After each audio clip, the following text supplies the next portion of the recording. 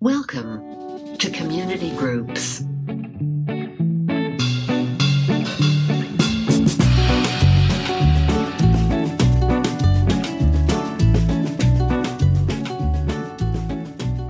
Welcome, everybody. My name is Maddie Fan, and I am the Connections Director here at Hill City Church. I'm speaking to our community groups here at Hill City, and we are starting this mini-series on spiritual disciplines, which are all based around a book written back in the 70s called The Celebration of the Disciplines. So I recently read this book, and I actually listened to it on Audible, and let me just say that books written in the 70s are not always a great listen on Audible. But the bones and the juice of this book is really great. Something I think will be interesting to discuss as a group is our first instinct or our gut reaction when we think of the word discipline. I talked to a few people in my life about just the word discipline to see what their first instinct was upon hearing this word, because I wanted to know where most of our minds go. And the result was really two different directions. The first was a few responses that were similar to how Urban Dictionary defines discipline, which is winning at life. Many folks pictured in their minds the day they ran a marathon, or how much weight they lost, or the feeling of finally completing their thesis. Someone told me about how they read 50 books that year. So it's this feeling of something that makes us feel accomplished or high off the win. For those of you that watch Parks and Rec, I imagine a Chris Traeger type character. I have to go run 10 miles. I have run 10 miles a day, every day, for 18 years. That's 65,000 miles, a third of the way to the moon. My goal is to run to the moon. The other response was that people felt dragged down or nagged or guilted.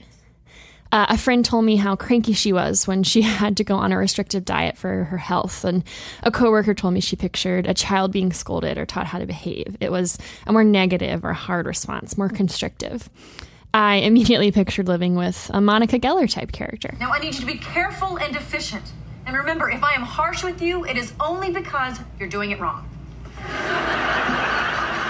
Now, neither of these responses were really what is talked about in this book. The author here is writing from a faith lens, but something that he highlights most is that the disciplines are freeing. A phrase he repeats a lot as I was listening was, spiritual discipline is our door to liberation.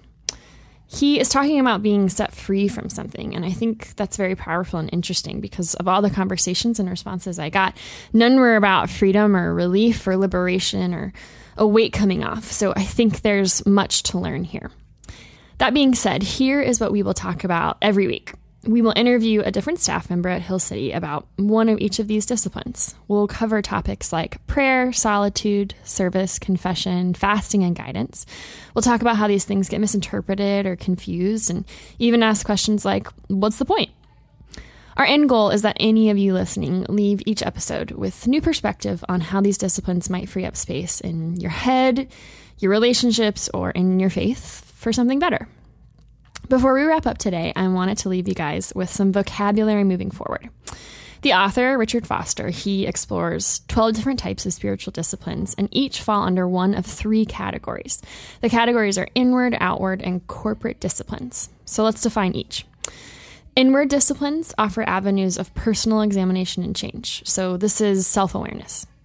Outward disciplines help prepare us to make the world a better place. This is the time we spend trying to stop thinking about ourselves.